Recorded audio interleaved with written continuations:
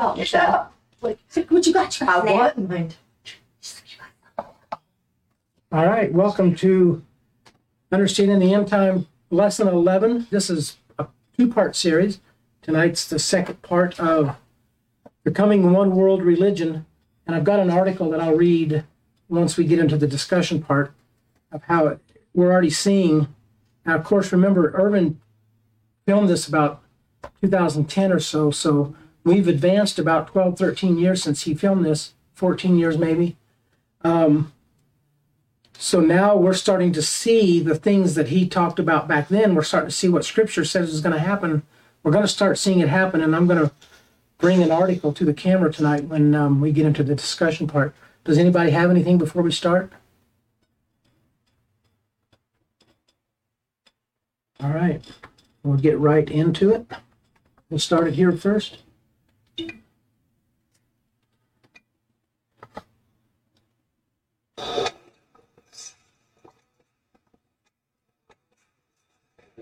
Our subject for today.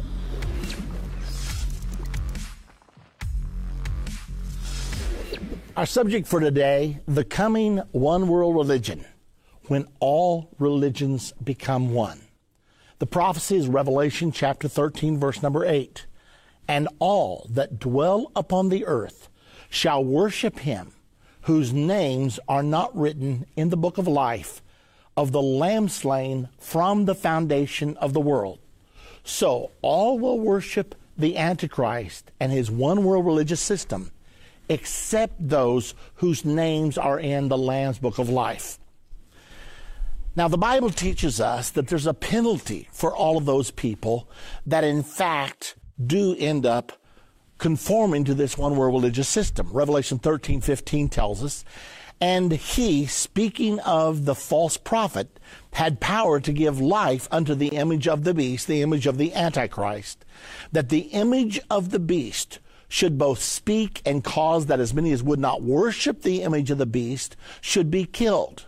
And then in Revelation 13:16, it tells us another penalty.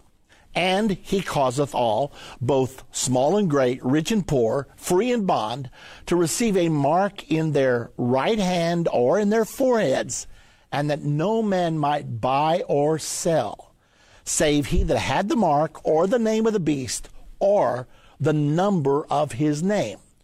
So those who will not conform to the one world government and the one world religion, those who will not worship, will be killed or they will be placed under economic boycott.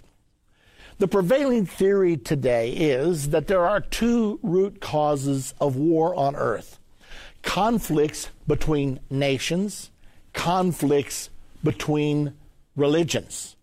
The perceived solution is, well, let's just abolish nations and let's move into a new era of global governance. And furthermore, let's get rid of the conflict among religions by bringing about some form of religious agreement on earth. So one world government, one world religion, we will have banished war from the earth and we can then have peace. Now, in a previous lesson, we studied the prophecies about the coming one world government. It is going to happen. It's happening now. In this lesson today, we will learn what the prophecies actually say about the coming one world religion. To understand how all this will unfold, Mikhail Gorbachev wrote a book in 1987 called Perestroika. And he discussed in this book the dangers of religious exclusiveness. On page 231, he put together an all-embracing system of international security. He sent a copy to every head of state at the time.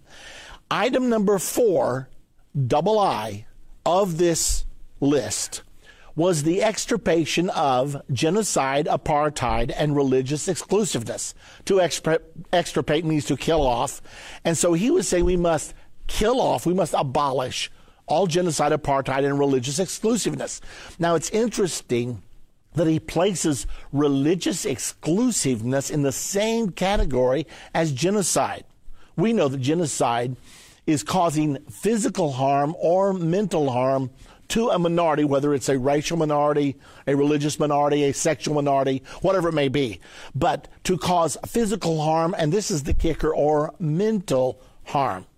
We're reaching the time in society now where you can perform a hate crime without ever hurting anyone. All you have to do is say the wrong things.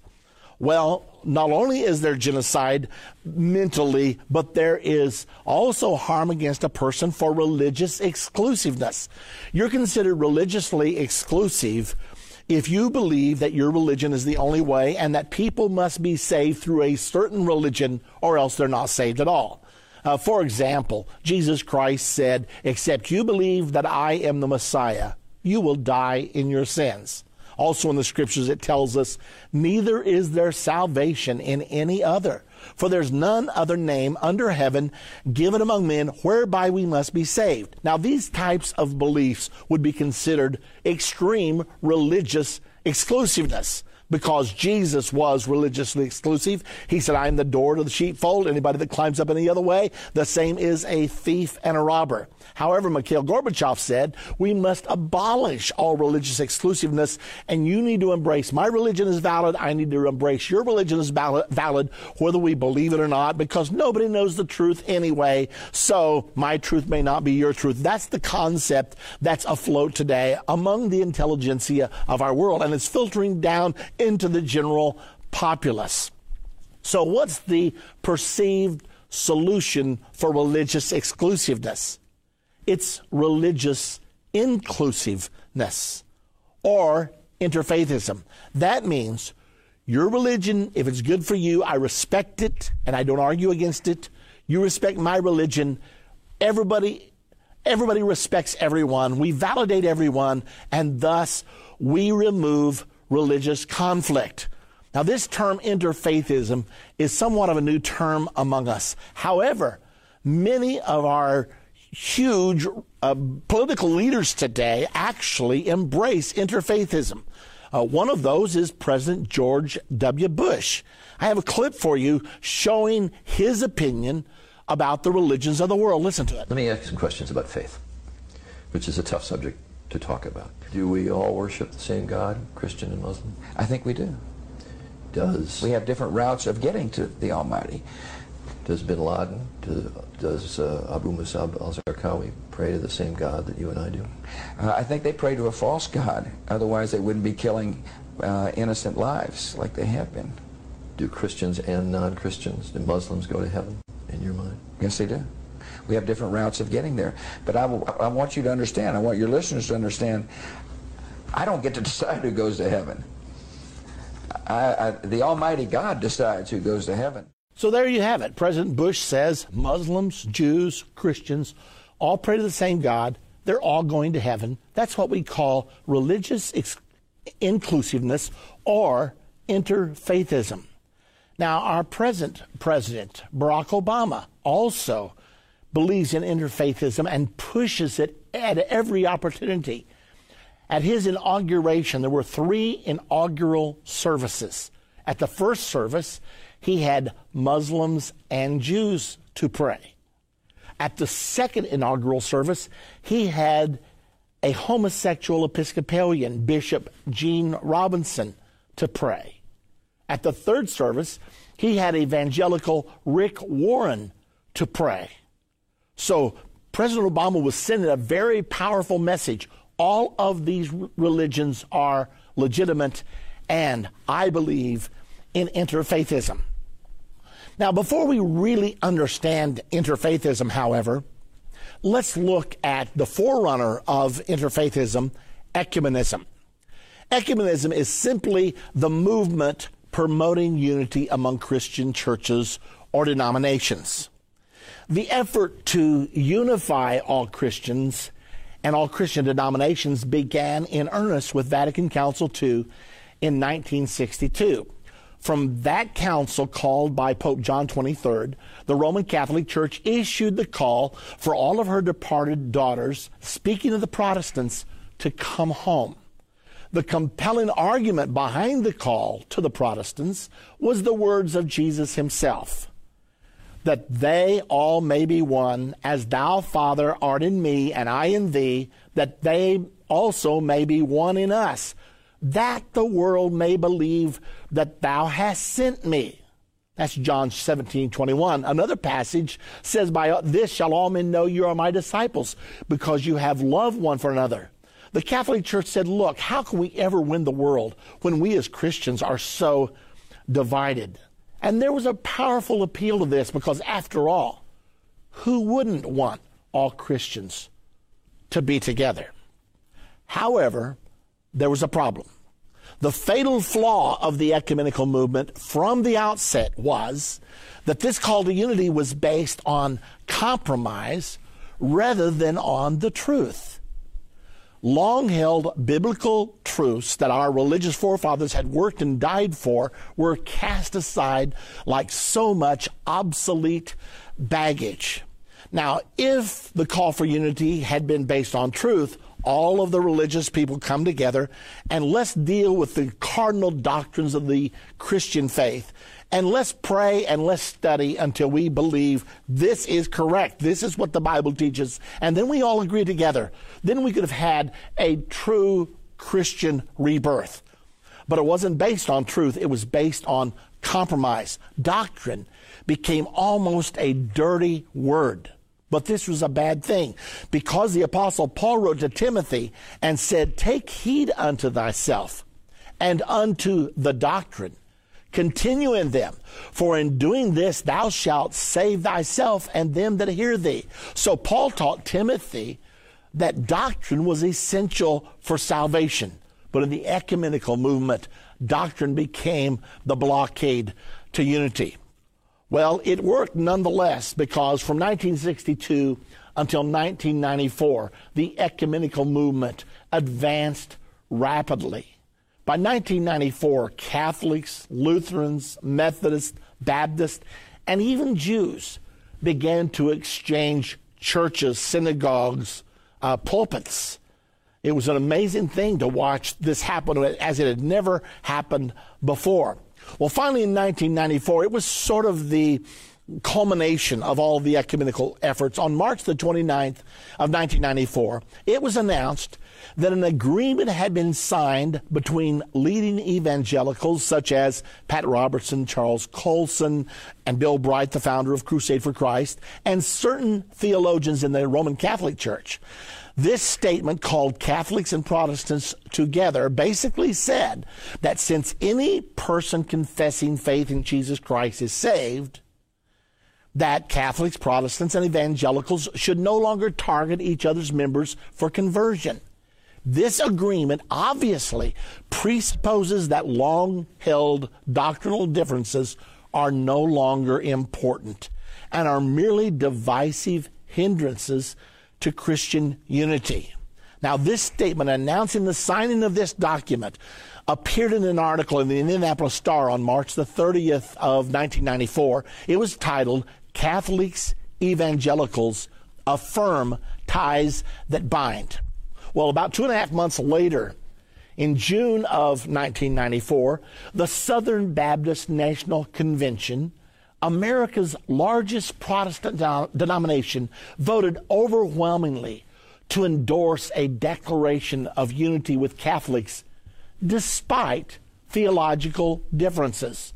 The report in the June 17, 1994 edition of the Indianapolis Star said, in a major step toward ecumenism, the Southern Baptist said born-again believers may be found in all Christian denominations, and endorsed Baptist-Catholic dialogue. The title of the article, Southern Baptist Embraced Catholics, the largest Protestant denomination. Well, now, on 1999, the capstone of the ecumenical movement was put in place. Lutherans and Catholics signed a joint declaration on justification by faith. The announcement read, "It is a blockbuster agreement, a crowning achievement of the ecumenical dialogue spawned by Vatican II, and it almost didn't happen.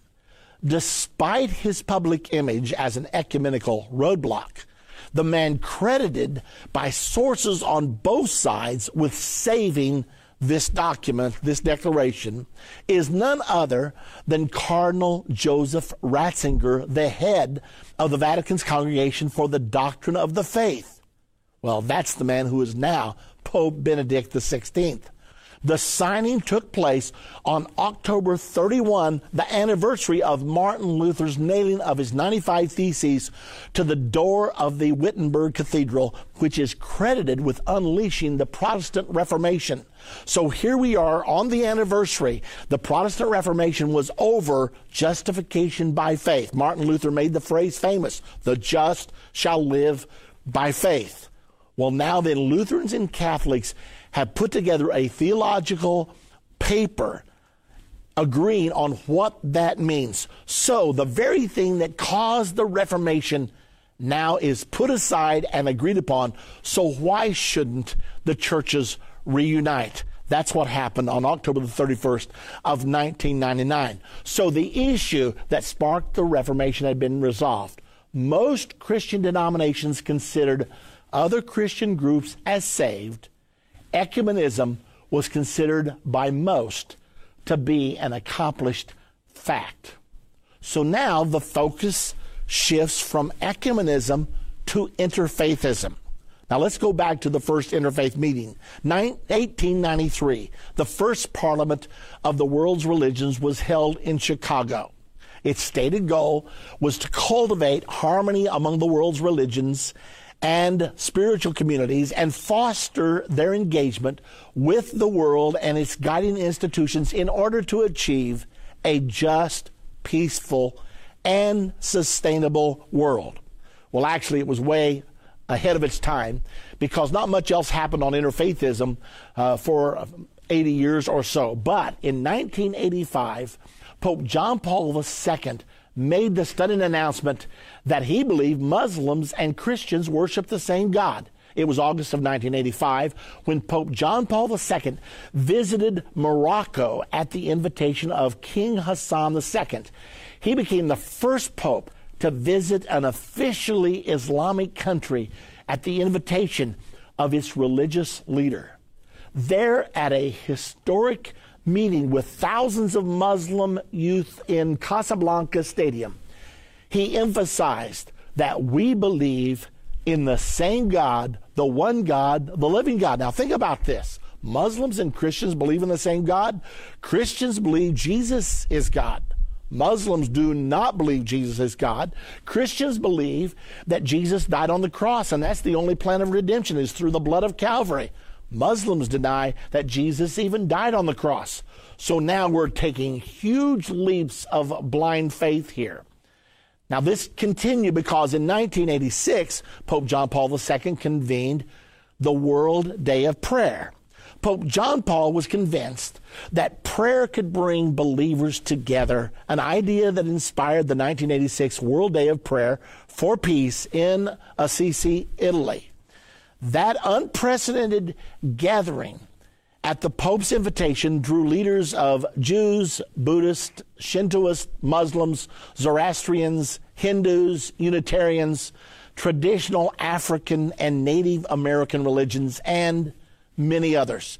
Together under the roof of the Basilica of St. Francis, they all prayed side by side with Catholic, Orthodox, and Protestant leaders for world peace. Now, there's something feeling good about that. All of us, I think, would say, oh, isn't that a nice thing that everybody would drop their barriers and just get together and pray to whatever God they happen to believe in. Before we decide this is good, though, I do want to ask you this question. Can you imagine the prophet Elijah in the Old Testament meeting for an interfaith prayer service with the prophets of Baal and the prophets of the groves? I don't think so. We know he wouldn't do it if you know your Bible. So the question has to come to us. Was Elijah wrong then, or are we wrong now? Now we need to ask ourselves that question because mankind has many times gone astray. Let's continue on. Finally, in 1993, at the Parliament of the World's Religions, held in Chicago on the 100th anniversary of the first Parliament of the World's Religions in Chicago as well. Catholics, Protestants, Hindus, Jews, Muslims, Sikhs, Astorians, Wiccans are witches, by the way, indigenous people, and many others were in attendance. The 1993 Parliament of the World's Religions adopted a global ethic, which was authored by eminent Roman Catholic theologian Hans Küng. A global ethic is a global belief statement. The essence of the global ethic can be captured in 3 quotes from the document. 1, we affirm that a common set of core values is found in the teachings of the religions, and that these form the basis for a global ethic that all religions can agree upon. Number 2, there already exist ancient guidelines for human behavior which are found in the teachings of the religions of the world and which are the condition for a sustainable world order. Sustainable world order. I recognize that phrase. So that's where we're headed, right? Number 3, we must sink our narrow differences for the cause of the world community, practicing a culture of solidarity and relatedness. Sink our narrow differences such as, was Jesus God or was he not? Was he the Messiah or was he not? Was he crucified on the cross or was he not? Or is Allah God or is Jehovah God or is Brahma God? Narrow differences is what they said in the global ethic. We must sink those narrow differences. Why? For the cause of the world community, for the cause of the one world government. Now, this is the thinking that drives interfaithism. Then, in 1994, the first new Roman Catholic Catechism was published. I bought a copy because I was very interested in what it had to say about the relationship of the Catholic Church to the Muslims. On item number 841, under the Church's relationship with the Muslims, it states this, and I'm quoting, "The plan of salvation also includes those who acknowledge the Creator in the first place, amongst whom are the Muslims. These profess to hold the faith of Abraham, and together with us they adore the one merciful God, mankind's judge on the last day."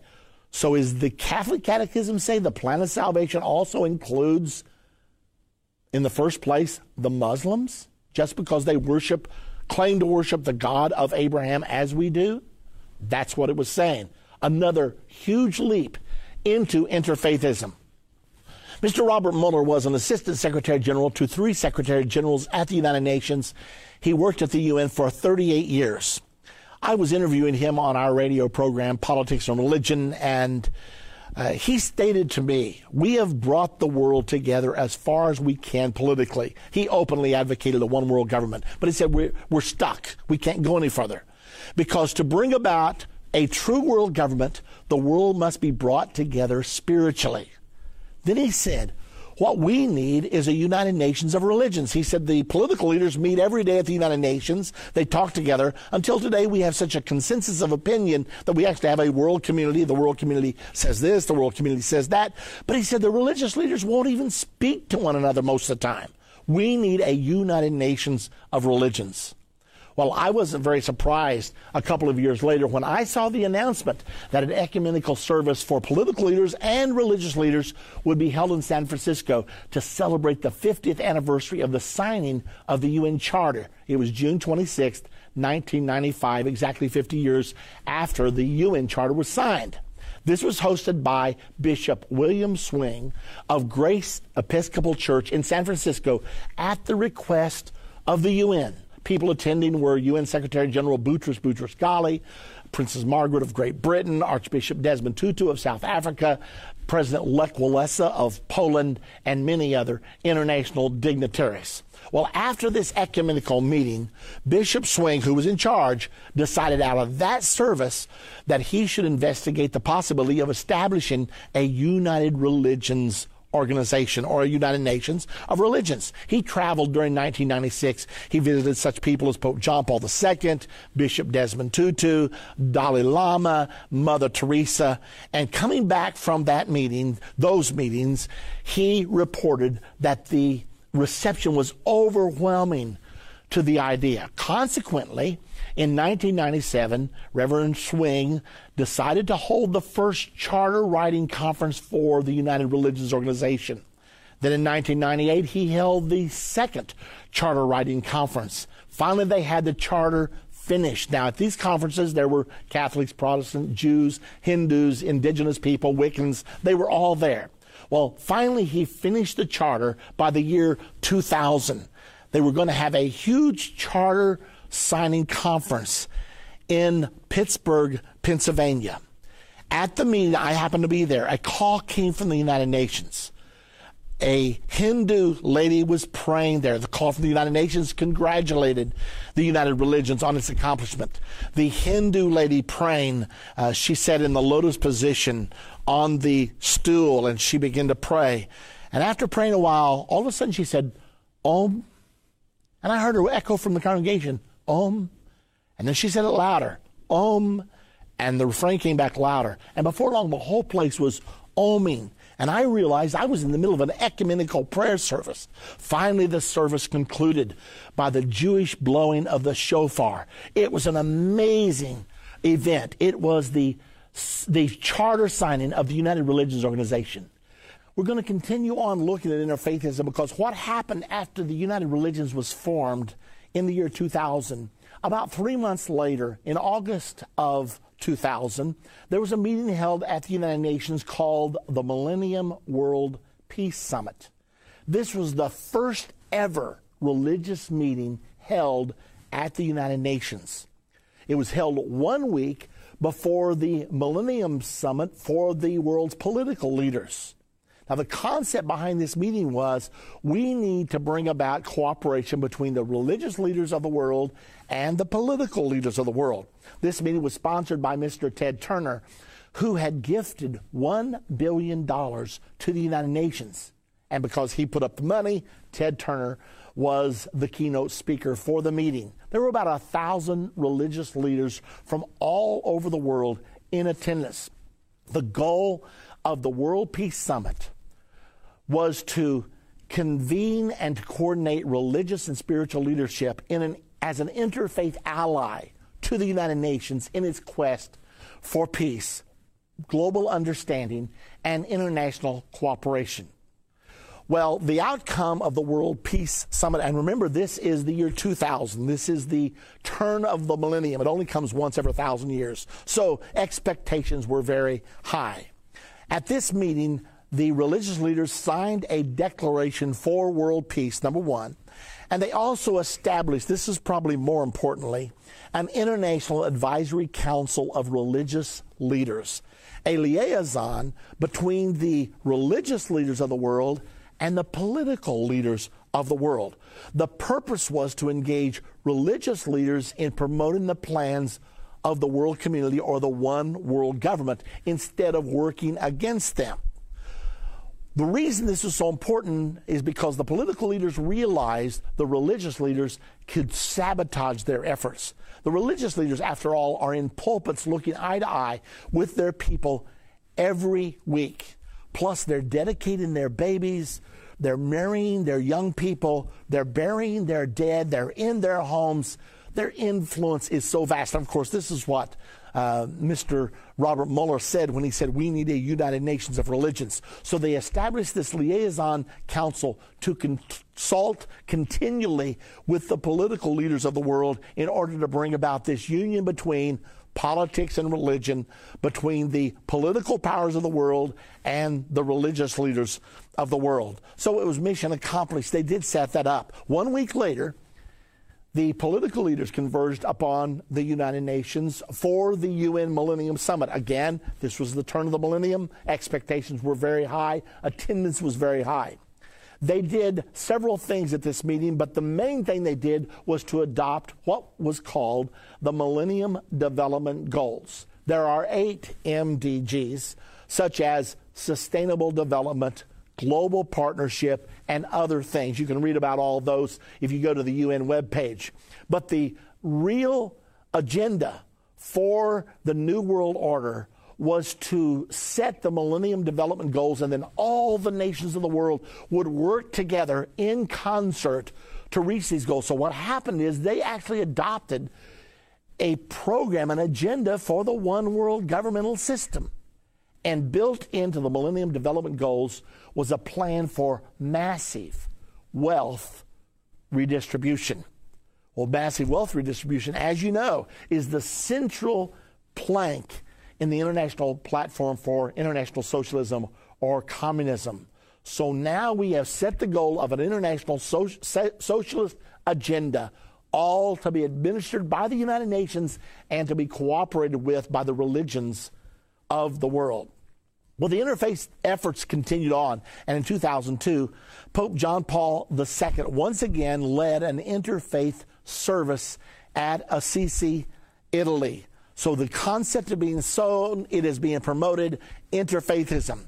Tony Blair, a very influential leader in our world that all of us are very familiar with, was the Prime Minister of Great Britain for many years. However, in 2007, he announced he would be leaving the Prime Minister's office.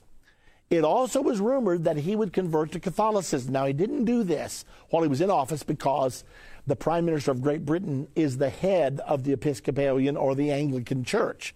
So he waited until he left office, and then within a few months, he did, in fact, convert to Catholicism. But that wasn't all of the story, because the next year, 2008, he founded a new organization called the Tony Blair Faith Foundation. And he said, because of globalization moving us all closer together, we need a foundation that will re-educate the world so that religions can learn how to get along together in this ever closer society.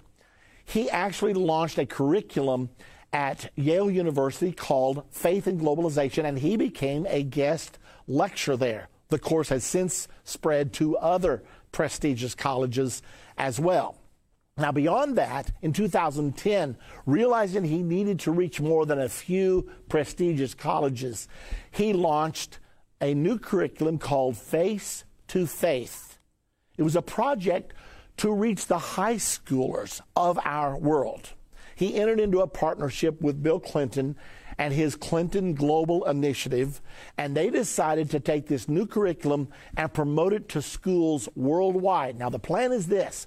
Every student will have a computer on their desk. It will be linked to a person of another religion somewhere around the world. A Christian will be linked to a Muslim, or a Muslim to a Buddhist, or a Buddhist to a Jew.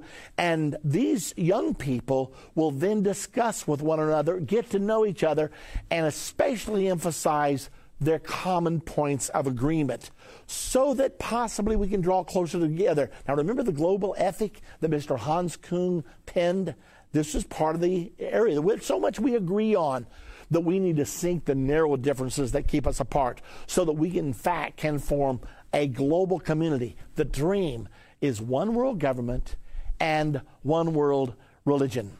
Well, here you see the culmination of the interfaith movement. Pope John Paul II, this happened actually May the 6th of 2001, at a mosque in Damascus, Syria. Pope John Paul is seen kissing the Quran. Amazing. It's almost hard to believe. Well, the latest development on interfaithism, in 2011, Pope Benedict XVI has already announced he will return to Assisi, Italy, and invite all of the religions there once again for a common prayer time. Okay, let's pause and let's assess what we're actually talking about here. Interfaithism realizes there are two major religions on the earth: Islam and Christianity. Islam claims about 1.57 billion followers, which is 23% of the world's population. Christianity claims 2.2 billion followers, which is 33% of the world's population. So you've got 1.1 billion Catholics, 1.1 billion Protestants. Together, between Islam and Christianity, you have 56% of the world's population.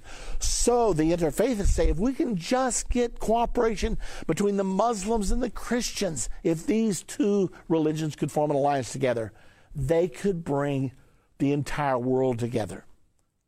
But now we have to ask, will interfaithism be successful? European leaders are in agreement that multiculturalism has failed. I mean, for some time in Europe especially, it's so filled with Islam that the leaders of Europe were trying to be broad-minded and magnanimous, and so they made special leeway for the Islamists. But what they found was that the Muslims did not want to integrate into French society, German society, British society. They wanted to come in and be so strong that they would change the society to be like them. So recently, French President Nicolas Sarkozy has followed the lead of British Prime Minister David Cameron and German Chancellor Angela Merkel. Sarkozy said, it's a failure. The truth is that in all our democracies, we've been too concerned about the identity of new arrivals and not enough about the identity of the country receiving them. Merkel contends multiculturalism has totally failed in Germany. Cameron of Great Britain says it has left young British Muslims vulnerable to radicalism. So, has interfaithism failed? Will it be the religion of the Antichrist and the false prophet of the end-time one-world government and the one-world religion? Or if it's failed, what can we expect to actually happen? Well, there have been many articles written in the last few years about a possible clash of civilizations because the world of Islam is so different and so strong in its beliefs to the Western societies. Many people have said it's never going to work. Eventually, there's going to be a war, a clash. Well, the Bible happens to prophesy just such a war. It's Revelation chapter number 9, verse 13 through 16. And it states there, a war is coming. In verse 15, it says that a war is coming that will kill 1/3 of mankind. 1/3 of the human race will be wiped out in this unprecedented war. Now, I'm telling you, that's what the Bible says, and the prophecies always come to pass. World War III, according to this passage, will start from the Euphrates River. Let me point out to you that 100% of the Euphrates River is Muslim. Turkey is 99% Muslim. Syria is 92% Muslim. Iraq is 98% Muslim. So every inch of the Euphrates River is controlled by Islam. And it says in the passage in Revelation 9, 13 through 16, that this war will start from that area where we're experiencing all kinds of turmoil right now. So the war is going to be involving Islam, and the United States will undoubtedly be involved because we are the prominent force in the Middle East right now. We have troops everywhere. We have 236,000 troops stationed in the Euphrates River Basin right now. We're involved in every conflict, whether it's Iraq or Afghanistan or Pakistan, wherever you want to talk, Libya. The United States ends up being involved. And also, the United States has the nuclear firepower to kill 1/3 of mankind. What will happen as a result of this war? It appears from the prophecies that Islam will make up a large percentage of the 2.3 billion killed. Now, Islam has a population of 1.57 billion. That means a lot more than Islam has to be killed. But it appears from the prophecies that Islam will be largely eliminated in this war that is soon to come. Now, how do we know this for sure? Well, because we have two prophetic pictures of the world after World War III. We have two specific snapshots of the world during the final 3.5 years right before the Battle of Armageddon. Revelation 13 depicts two beasts in alliance together. The first beast represents the one world government of the Antichrist, and the second beast portrays the one world religion led by the false prophet. Well, the same picture as is given in Revelation 13 is also given in Revelation 17 through 18. It prophesies an alliance between a world government and a world religion. Now, both of these prophecies portray the world as it will be just before Armageddon and the second coming of Jesus Christ. Now, pause just a moment to notice how much space in the book of Revelation is devoted to the coming global religious system. Apparently, it's really important for all of us who live in the end time to understand the role of this one world religion. By the way, it will not be the true religion. It will be a false religion. So it's like there's a warning coming from God. 3 whole chapters at least devoted to the one world religious system out of the 22 chapters of the book of Revelation. So we need to realize that. Okay, now let's look at the prophecy of the coming one world religion. First of all, a warning. Most Christians, both Protestants and Catholic, will become part of this one world religion. And I hate to tell you that because I'm a Christian myself.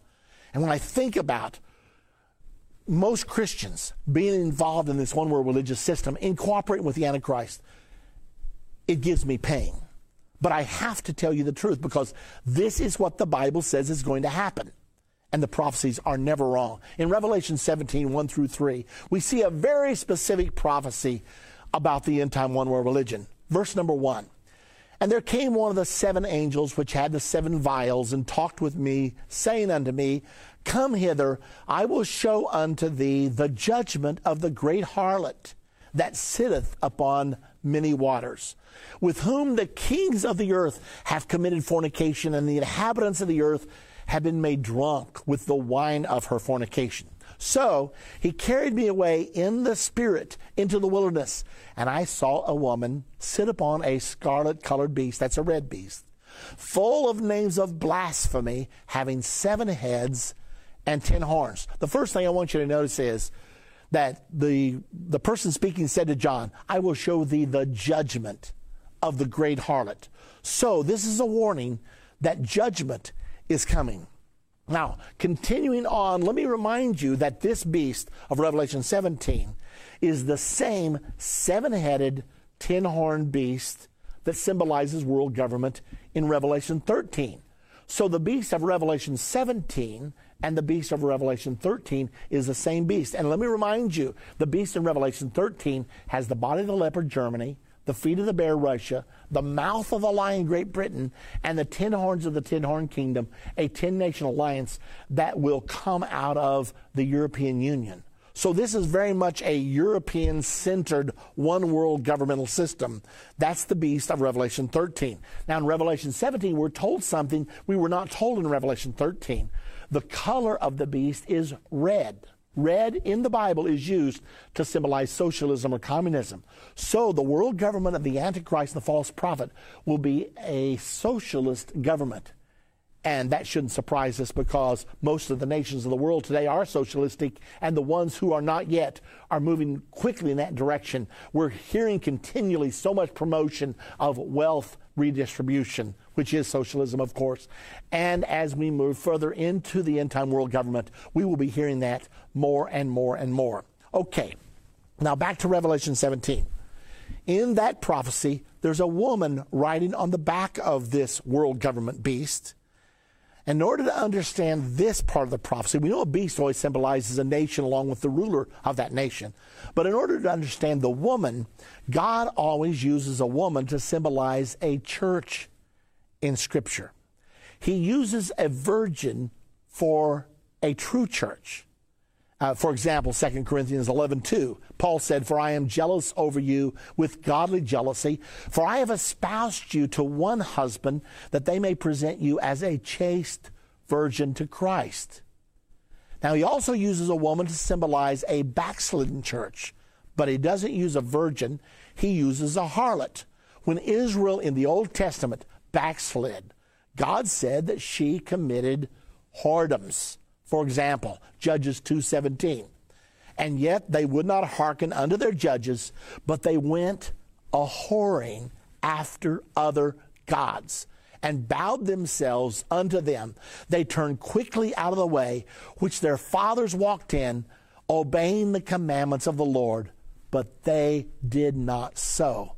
So when we see this harlot, it's a prophecy of a backslidden church. In the prophecy of Revelation 17, backslidden Christianity, both Protestant and Catholic, is shown riding the world government beast of the end time.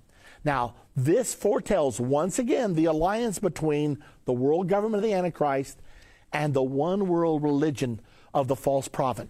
Most Christians will follow the false prophet into the arms of the Antichrist and the one world governmental system.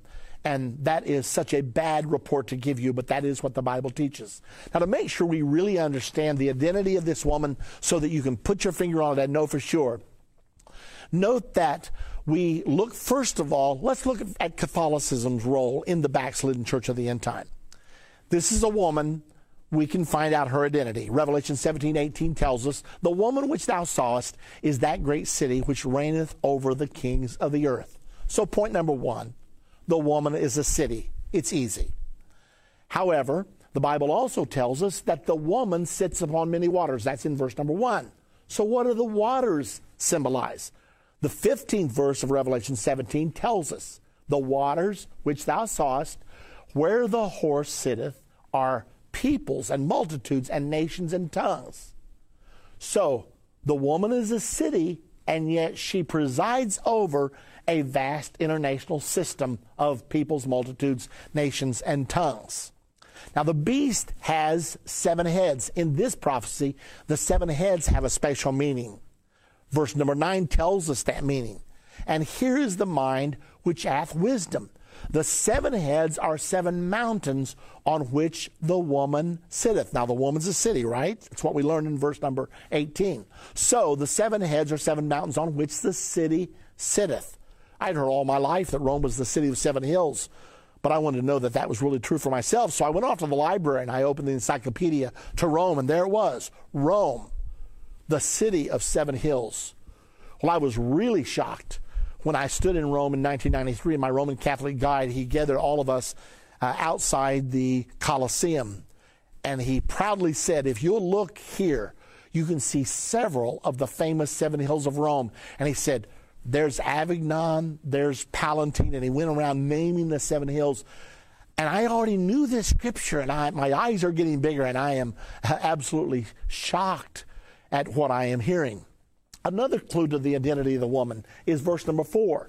And the woman was arrayed in purple and scarlet color, and decked with gold and precious stones and pearls, having a golden cup in her hand, full of abominations and filthiness of her fornication. Now, we know there are 2 ruling bodies in the Roman Church, the College of Cardinals and the College of Bishops. It is church official policy that cardinals wear red, while bishops and non-cardinal archbishops wear purple. If you'd like to check that out, it's in an article, More Than You Wanted to Know About Cardinals, from the Criterion, July 1, 1988. Okay, now that's the Catholic side of the Christian prophecy. Let's now take a look at the Protestant role in the backslidden end-time church. Verse number 5, and upon her forehead, the harlot's forehead, was a name written, Mystery Babylon the Great, the mother of harlots and abominations of the earth. What do you mean? You mean she's a harlot, but she also has daughters? And they also are symbolized as harlots, which means that they are backslidden churches as well. That's what it means. Now, in Vatican II, there was a statement issued. We, the Mother Church, are opening our arms for our Protestant daughters to return home.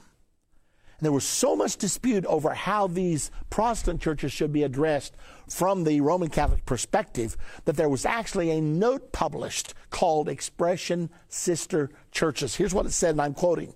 It must always be clear when the expression sister churches is used in this proper sense that the one holy Catholic and Apostolic Universal Church is not sister, but mother of all the particular churches. A statement by Cardinal Ratzinger. That comes from item number 10, June 30, 2000, from CatholicCulture.org.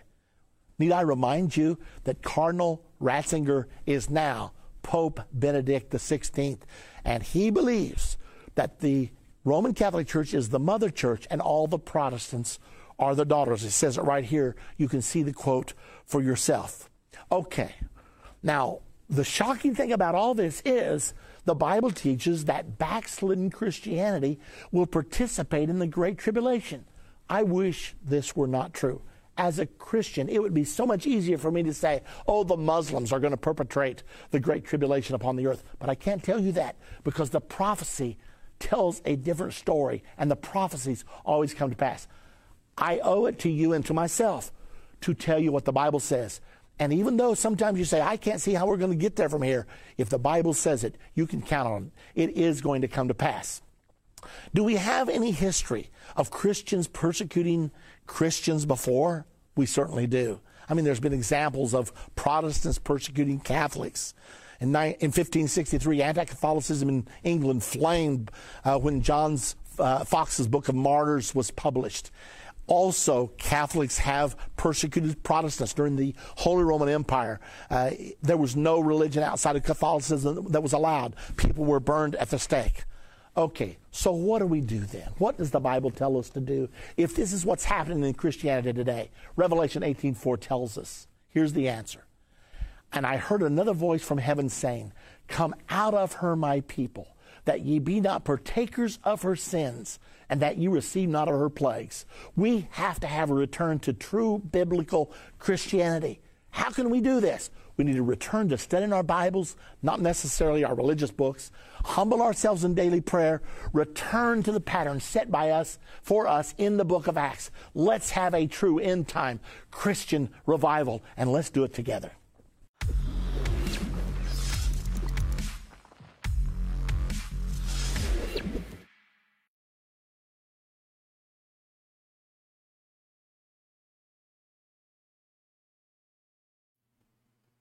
All right.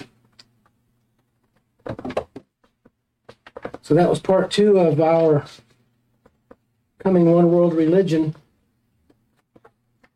I'm going to read the verse that he started off with because I have an article that goes right along with what he was saying. And it's talking about the false prophet here. He's going to have everybody and all that dwell upon the earth shall worship him, whose names are not written in the book of life of the Lamb slain from the foundation of the world. So if your name is not written in the book of life, most likely you are going to be falling underneath the one world religion. So let's see if this seems like we're heading in that direction. Now, this is news in the United Kingdom, and this is from WorldNet Daily, and it says the title is 1984 is here. Cop demands, what is the nature of your prayer today? Now, this is the second article. I don't know if I brought the other one to this microphone or not, but this is the second article that I've read in just a few days. A very similar fashion. So let me bring this to you. And for the second time in just weeks, a resident of Britain has been punished for his thoughts, actually his prayers. The report explained that once again, England delivers a reminder of why we broke up with them and we are never, ever, ever getting back together. And from Scripture, I don't know who this person is that said it, but whoever the reporter is, but scripturally, that's exactly what's going to happen. I don't know if they realized how true their statement is. But the UK police fined and harassed another person for praying in public. Silently praying. The kind of praying where the words don't make any sounds. The rub is he was praying in a specific area where no prayer is allowed. Nothing is allowed there. The report explained the police caught the veteran praying in a space covered by a public space protection order that bans prayer. We seem to be having similar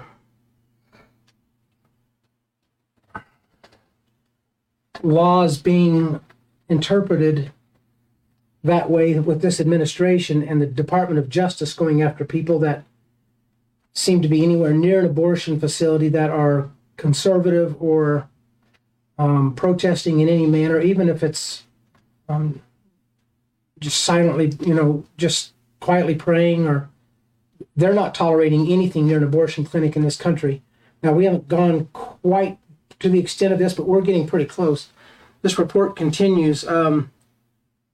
As Americans start to rediscover prayer over an injured football player, more people in the UK are discovering that standing on the street in silence is against the law if you are standing too close to an abortion clinic and thinking about God. In England, this makes sense to people. WorldNet Daily reported on the earlier case where a woman was arrested and charged with 4 counts for what she was praying silently. The Daily Caller News Foundation had reported when she was blockaded by police who grilled her about her thoughts. She was in the proximity of a UK abortion business at that time, and she's the UK March for Life director. The report said Isabel Vaughan Spruce, a charity volunteer and Christian, was approached by police officers outside of BPAS Robert Clinic in Birmingham, England, and asked if she was praying. According to the press release, Vaughan Spruce told the officers she, quote, might be praying silently, quote, unquote, and was later arrested. She explains, I'm still trying to get my head around the fact that I've been arrested for silent thoughts going on in the privacy of my own head. Now, the penalty for this, as we get further down the road, is going to become worse and worse and worse. At the time the Antichrist takes control, this may get you the death penalty, because there will be no toleration for religious exclusiveness. Was Jesus religiously inclusive or exclusive? Exclusive. He was religiously exclusive. There's only one way to heaven. And any other way, there's a lot of people that are going to try another way. Do you have Matthew 7? Now, I want you to pay attention to this, because this is talking about not only at the time this was written, but on down through time, and it's especially going to be true in the time just ahead. But it's going to tell us that the majority of people that consider themselves Christians are going to be lost. And it's talking about people that consider themselves Christians as a whole. But go ahead, Matthew 7, this is 13 through 15. Enter ye in at the strait gate, for wide is the gate, and broad is the way that leadeth to destruction, and many there be which go in thereat. Because strait is the gate, and narrow is the way which leadeth unto life, and few there be that find it. Beware of false prophets, which come to you in sheep's clothing, but inwardly they are ravening wolves. 16 is ye shall know them by their fruits. So 15 tells us that he's specifically talking about Christians. Beware of false prophets. He's not talking about the population in general. We already know that. But people that want to put themselves under the banner of being a Christian, but we're all saved no matter how. Early on in the video, he talked about these religious leaders that say that he's the God of mercy, and he is. But don't forget, he's also the God of the Old Testament that shut the door on the ark and let the entire population of the world drown. Mm-hmm. And I'll promise you, the world population was enough that there were probably babies born every day at that point. So there were little babies drowning. And in God's overall knowledge and sight, his ways are higher than ours. It was just, and only 8 people survived that. And you can imagine that there were people clawing and scratching to get into the ark. It wasn't just calm boat lifting, and there were people dying around it. So he's a merciful God, but he's a just God. And there's coming a time when the unsaved religious world is going to be killing people that are lining up too strictly with what the scriptures say. And that time is coming just ahead. And the reason I brought this article up, because it is in the United Kingdom, which is going to be heavily under the foot of the Antichrist at that time. That's going to be his power base, is the old Holy Roman Empire. So the reason I brought that article up is because it's right in the middle of it. Anybody have anything? It's going to be a short night. No, so the United Nations? That's where she was praying in her head. No, that was the United Kingdom. United Kingdom. Okay. So talking about one world religion. So do you know, I was looking it up, do you know anything about the Abrahamic family house? No, I've never heard of it. Okay, so that construction is started. It's in Abu Dhabi, and it is going to be where the one world religion headquarters are going to be. So there will be 3 separate buildings there, and it's under the UAE, which I looked up, and is the United Arab Emirates. So back, let's see, when was it? In 2021, I think. Pope Francis, maybe it was before then, and Sunni Muslim leader Sheikh Ahmed Al Tayeb, they signed this agreement. And so I was reading about it, and it's just funny, some of the stuff that it says that is going to go on there. But there'll be 3 buildings. One will be for the Christian, but they're not allowed to put a cross on the outside of the building to signify it's illegal to do that in Abu Dhabi. It might offend somebody else. And the UAE. And then there will be a mosque, and there will also be a synagogue. So there'll be 3 different buildings, but the church, they're not allowed to put the cross on there. And also in the UAE, it's illegal to convert somebody to Christianity. Right. So now the rules or whatever of these 3 buildings, anybody can convert to Islam, but the citizens, because it's illegal in the UAE, they're not allowed to convert to Christ. They're not allowed to choose Christ. They can't. They have to, yeah. In several Muslim countries, it's that way. And then also the UAE is under the Sharia law. Yeah, there's a lot of contradictions in what's going on with these. If you read the article that I pulled up, these buildings, but it is, you can see like what it's supposed to look like, and then you can see like where they've started pictures of the construction that started, and it's supposed to be finished this year. That'll be interesting to look up. Here? No, it's in Abu Dhabi. Where's Abu Dhabi? Saudi Arabia. Okay. You said it was in the UAE, though. It's under the UAE, Okay. is what they said, which I guess is Abu Dhabi is part of the UAE. So that was interesting. Wow. There's times, for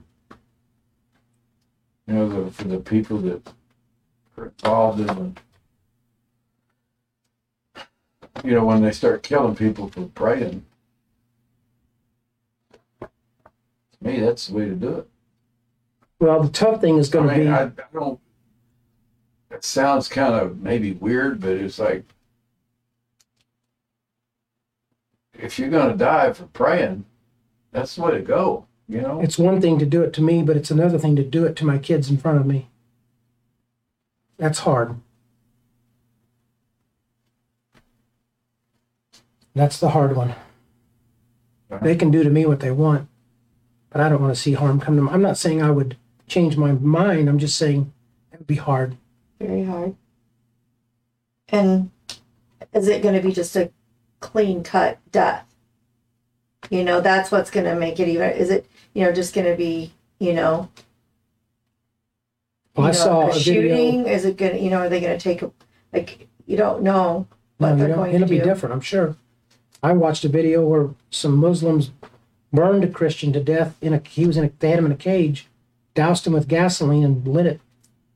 And of course, it only took a minute or two for him to burn to death, but that would be a miserable, that would be, Longest minute of your life. And then, like the stoning, I don't know if they would do stonings, but they still do that. They still do that in the Arab countries. And in those, they, like, if it's a sister or a mother or somebody that is being stoned, they make the family throw this, like the sons and the brothers and the father, they have to throw like the first stones. Usually that's kind of like how it goes. It's just the level of just mental, where their mind goes for cruel torture is just people. On the news, Paula likes to listen to Fox, but it's talking about in the schools what they're doing. And it was saying there that they would put these videos of different faiths, Muslim, and the kids would have to sit and watch those and then talk about, it was just saying on the video. And the kids would have to talk about how they have similarities with that faith. Well, I have not heard of that happening here in our schools, but I'd imagine they're probably heading fast too. There was a program that was spearheaded by Tony Blair, who used to be the Prime Minister of Great Britain, and he launched an interfaith He talked in about education on this. He talked about Yeah. it. I think it was Tony Blair, that it was called Face to Faith. Yeah. That's Where what they it is. That's what I was just talking about. Where they would show the similarities, that's what I was just saying. Yeah. to kind of bring some of those walls of hatred down. And I don't have anything against bringing down the level of hatred in this world. I'm all for that. But God forbid I tell somebody something that they're not going to be saved. There's no similarity. No, there isn't. But I'm saying there's nothing wrong with bringing the level of hatred down. Right. But what people will say is, even though they call him Allah, we call him God, it's the same. Well, is what they say. One of the things, I just pulled this up, it says, though this is usually not enforced, and this is under the Abrahamic family house, like, rules or whatever. Though usually not enforced, teaching that Jesus is the only God is considered to be an act of insulting Allah or the Prophet Muhammad, and offenders can be subject to imprisonment or for 5 or more years, or fined from 250,000 dirhams, which is basically about $68,000 of our money, to $545,000 of our money, and Christians may be deported. To add to the confusion of bringing understanding and tolerance, the Muslim leader, Al-Tayyib, who is widely touted as a moderate Muslim, strongly believes that Muslims who convert from Islam to any other religion should be killed. And he's a moderate. He's not a rat, according to them. He's not like... The leader of the one world government will soon, when that right person is there, will soon agree with that. According to what he was saying, though, he believes that the two-thirds that are going to die are Muslims. That's what Reverend Baxter was talking about. I didn't catch it. I had some other stuff going on, but there was a time when he was thinking that this war that kills a third of the human race is going to be largely in the Islamic community. And I don't necessarily think that's going to be the case. We know that the majority of the nations that come against Jerusalem at the Battle of Armageddon are going to be Muslim-type countries. Well, if Muslimism is pretty much wiped off the face of the earth, they wouldn't have any need to come after the Jews. And Iran wouldn't care if they were pretty much annihilated or had switched faiths. So I don't really see it that way.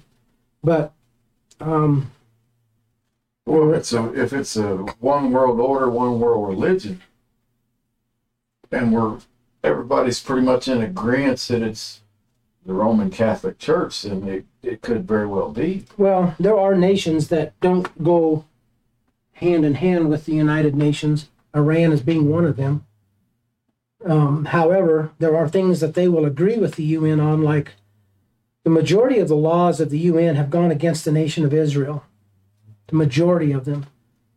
This little bitty nation, one of the smallest nations on the face of the earth, and the majority of the laws of the UN Security Council have gone against the nation of Israel more than any other nation. Yeah. So it's almost like the United Nations was built to go against the nation of Israel. In fact, the ending result is going to be that. But so what the United Nations is going to end up using to go against Israel or against Jerusalem at the Battle of Armageddon, Iran is simply going to agree with that, whether they're under the same religious inclusiveness or not. But we saw a report on there where some of the Muslim leaders signed a pact with the Catholic Pope. So they are trying to find some common ground, but I guarantee you the mullahs of Iran don't agree with that. Unless they're overthrown by then.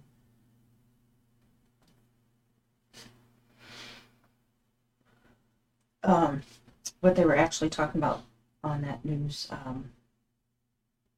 broadcast that I was hearing today was, let me think.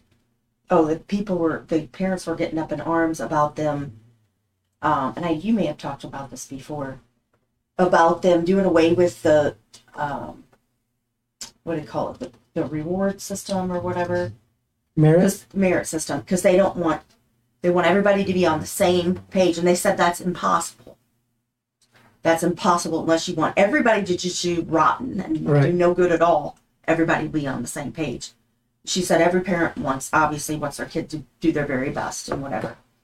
And she was saying a lot of people are going to homeschooling because of this mess. Like the parents are all up in arms about them insisting that all kids are on the same page.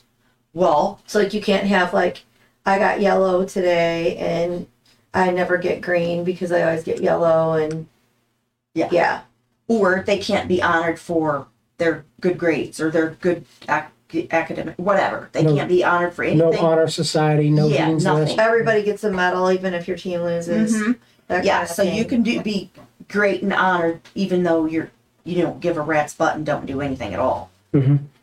And to me, that just falls right in line with this religious thing. They can pull these videos or whatever they're saying they're going to do, pull these videos into these classes, and these kids get to sit around and discuss how we're similar with that faith that they just talked about. Water it down. Yeah.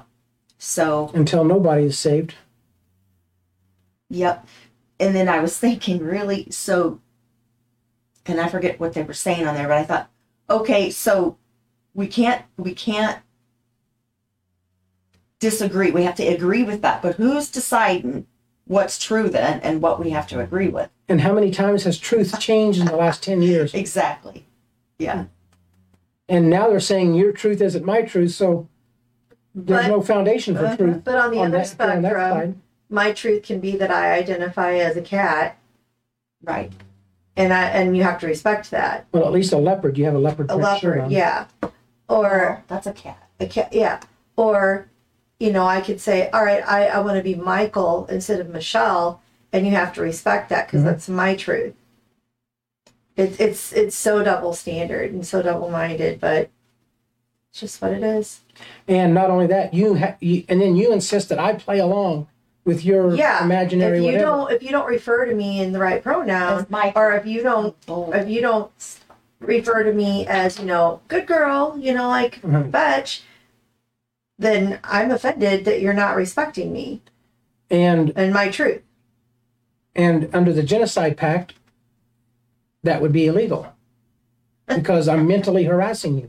And what if I just didn't realize? What if I just didn't realize you actually want to be called a he instead of a she? And go. You shouldn't assume. He wants to play ball with us, or she does. Oh, I just said she, or you want to be a he. I'm sorry, I didn't know you wanted to be a he. So you get to go to jail or whatever. But then if you assume and you're trying to be careful and say like it, they, them, then I could be like, That's not my pronoun. That's not my pronoun, and I could be Just as offended. mentally harassed by that.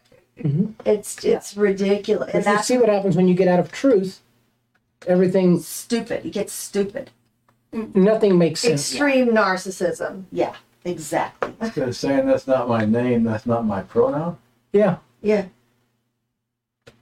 They're doing that already. And if I'm calling out to you and if you're walking ahead of me and you don't see something coming and I holler at you, hey, sir or ma'am, or whatever, trying to get your attention to stop you from being hurt. What if you just go, And hey? you got a name tag on that says, Hey. here, my pronouns are this, but I can't see that. I'm behind you. Just go, hey. So Hey. name tags don't work. Hey. You. You. Hey, you. But I may not be a you. I'm a Y. I'm a dinosaur today. I'm not a you. So don't Yeah. call me a you. right. Did you mean that as YOU or EWE?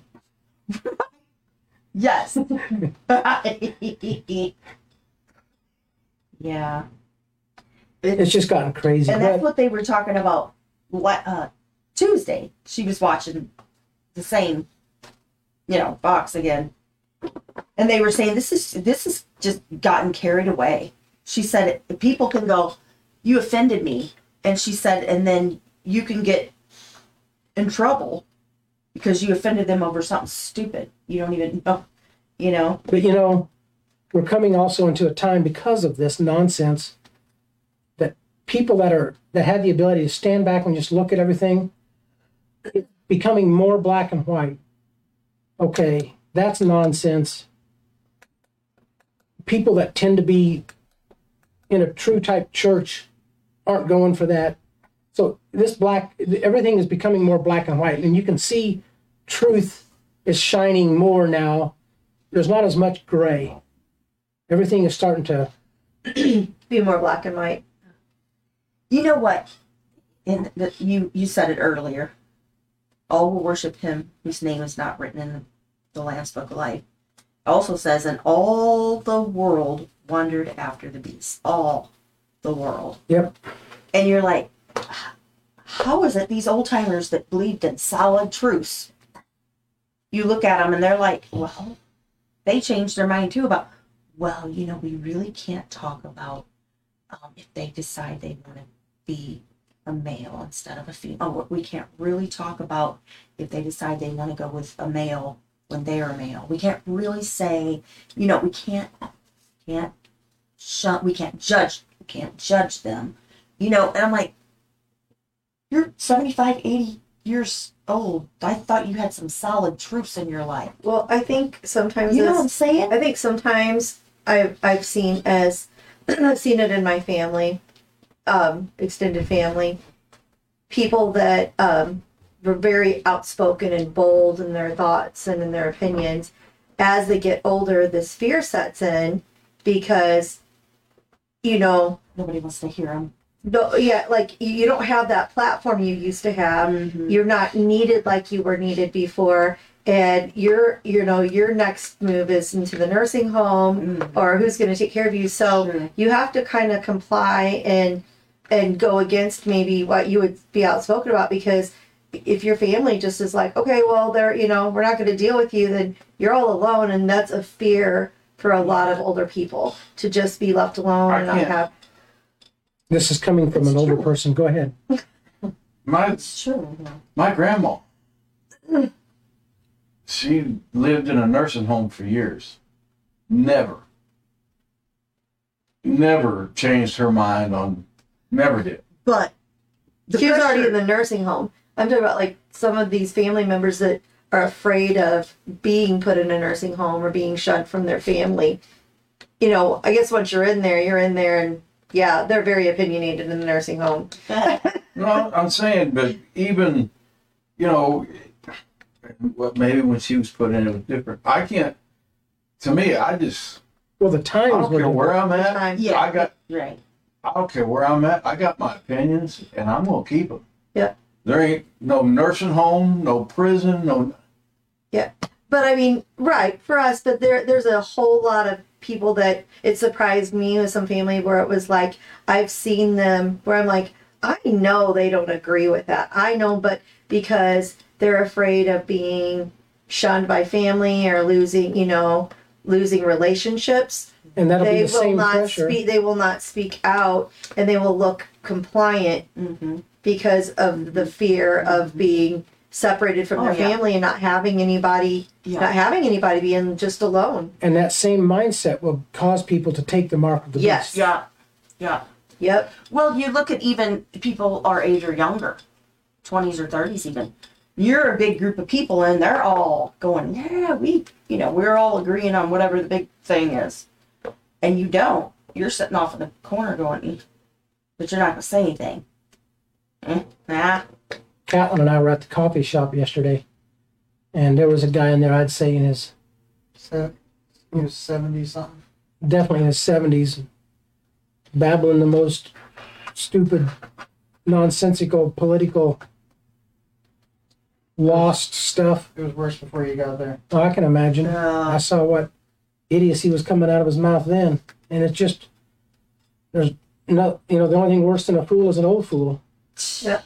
Yeah, but there are still some that are very bold and they just don't care. But I have seen a lot of people personally that I know where I'm just like, I know their opinion on something, and because they've been pressured by family or I can't go around family if I don't, then they go against what their core belief is.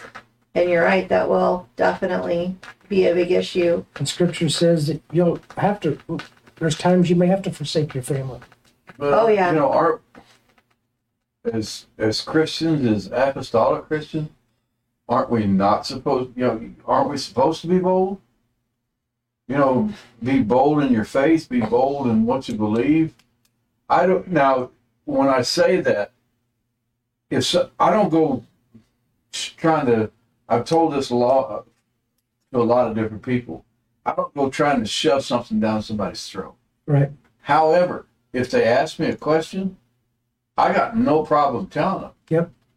Well, To me, there's a level of respect that you have to show somebody. I understand that, but you have to be bold and be able to say, that's what you believe, but this is what I believe, and that's hasn't he been kind of teaching and preaching on it?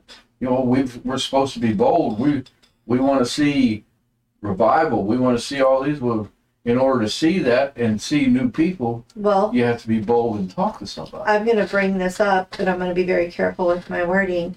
But yes, I agree that as Pentecostals, we are supposed to be like that. And there was a scenario a couple of years ago that I think it was appropriate for us to speak about our opinion or how we believed regarding certain issues that were going on. And I think the common thought of the church was kind of not necessarily to bow down and comply, but don't look like you're making a scene. Don't be so opinionated that you're Don't go against what everyone else is doing because it'll make us look bad. Yeah, like It'll make the church look bad. Yeah. So it was very confusing because I thought it was a really great opportunity of a time for us to be able to have our voice as you saw a lot of people in the Bible do. But at that time it was almost like, don't do that because then we're going to look a little too peculiar. Well, I can see where you're coming from, but there's got to be of course, I'm cut from a different cloth. I don't care. Well, the generation. It's one of those things where I'm, Yeah. I've been through all of the junk and been looked at in a downcast way, and I've got to the point to where none of that stuff matters. If I'm going to believe in God, I'm going to believe in God, and there's nobody going to stop me. If I'm going to have an opinion about God or anything else, now again, I'm not going to shove it down somebody's throat. Exactly. But I will tell them. And that's the thing is, we weren't, You know, there are times that we weren't shoving anything down our throat. Like I was at my family member's house. Actually, one of the family members I was talking about that I've noticed a change as they've gotten older of not being as bold. But it was regarding the situation a couple of years ago, just over there for a visit, and it was brought up. Asked me what I was going to do pertaining to that. And so I was like, well, these are my thoughts. And it full blown turned into an eruption from this person. And it was just like, okay, so I'm not allowed to have my thoughts or my opinion. And this is somebody that is not in church, but it's like you're not allowed to have your thoughts or opinions. And I did see that, not on that quite at that level, but I did see that from people that are like-minded in the same faith that I am too. But it's a new generation. Yeah. Like Sister Feigl was saying, there's not old Pentecost and new Pentecost, and I agree with her, but to a point there's a new mindset with Pentecost. They're retiring and they're handing their leadership over to a younger group. And just yesterday I was talking to a friend of mine that lives in another state, and what's going on in her church, the changes that are starting to come are pretty alarming. Like, standard wise, what I know this church always upheld has literally just within the last few months, has new leadership that is younger, and immediately on their page you can see lines that are crossed that would not have been crossed with older leadership. It's like, whoa, okay. That's kind of scary. Yeah. Mm-hmm. You just have to teach their own. Yeah, and again, I've told Terry that,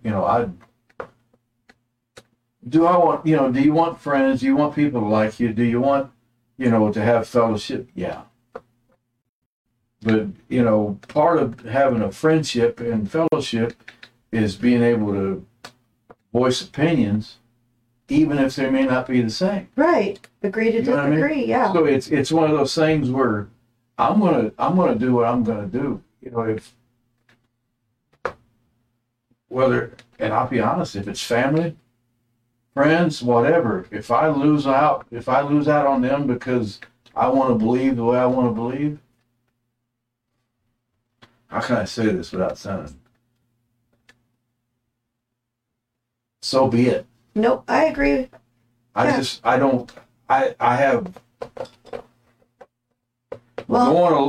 put it to you this way. I went along with some people. I accompanied them, went along with them, and it took me in a whole another direction. It's time to stand up and believe what you believe. It really is. Yeah, and the Bible says, like, if we do that, if we're afraid of, if we go along with people, it's because we don't want to offend them. And the Bible says, would you rather offend man or would you rather offend God? If you're going against your core belief so you don't offend somebody, but that's really not what you believe, and biblically, then you're allowing yourself to offend God and His word rather than your friend or your family. So yeah, I'm the same way too. It's like, you know what? I love you. You're my family, but you're not my salvation. And, Right. Sorry. No, that's right in line. Right in line. Yeah. That is what this whole lesson is about.